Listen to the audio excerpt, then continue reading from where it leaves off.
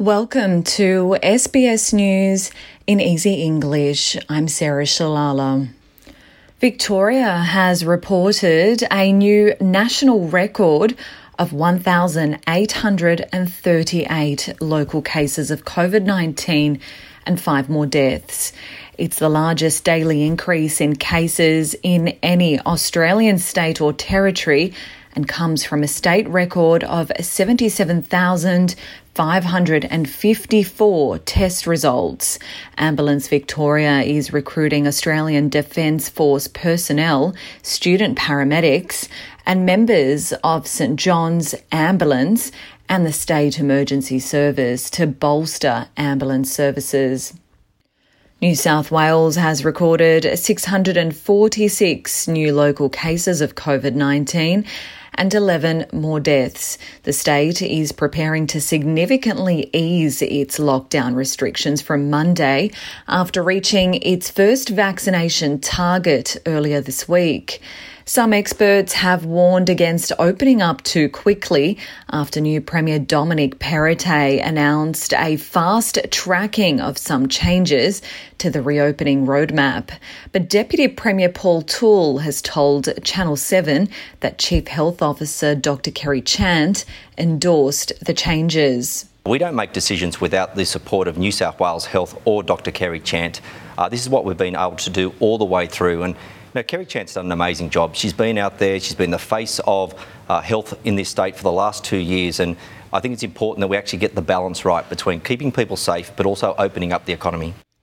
The federal government says it will be ready to roll out COVID vaccines for children should they be approved by the medical regulator. Pfizer is seeking emergency approval in the United States to administer a lower dose of its COVID vaccine to children aged between 5 and 11 years after extensive trials. Defence Minister Peter Dutton has told the Nine Network that in Australia that approval needs to come from the Therapeutic Goods Administration. I mean, it's not a political decision. Our country's got one of the most advanced health systems in the world, and we've got the TGA as part of that and all sorts of approval processes.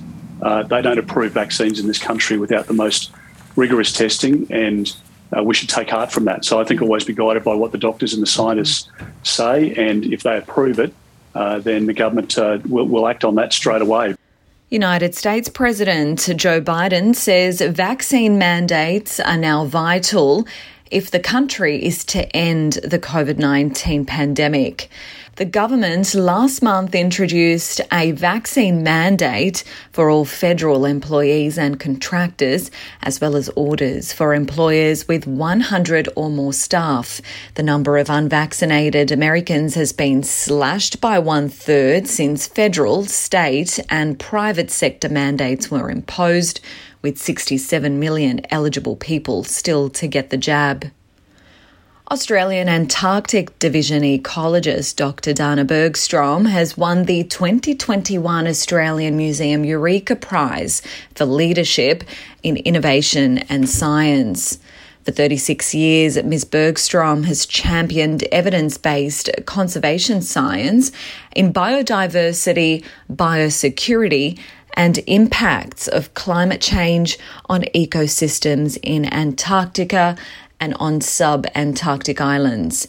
The Australian received the award at a virtual ceremony overnight and says it's inspirational to see more women achieving great things in an industry mostly dominated by men. It's really impressive to see women in Antarctica. I actually think I'm the first person to have had their entire career from master's degree to where I'm at now in Antarctic science.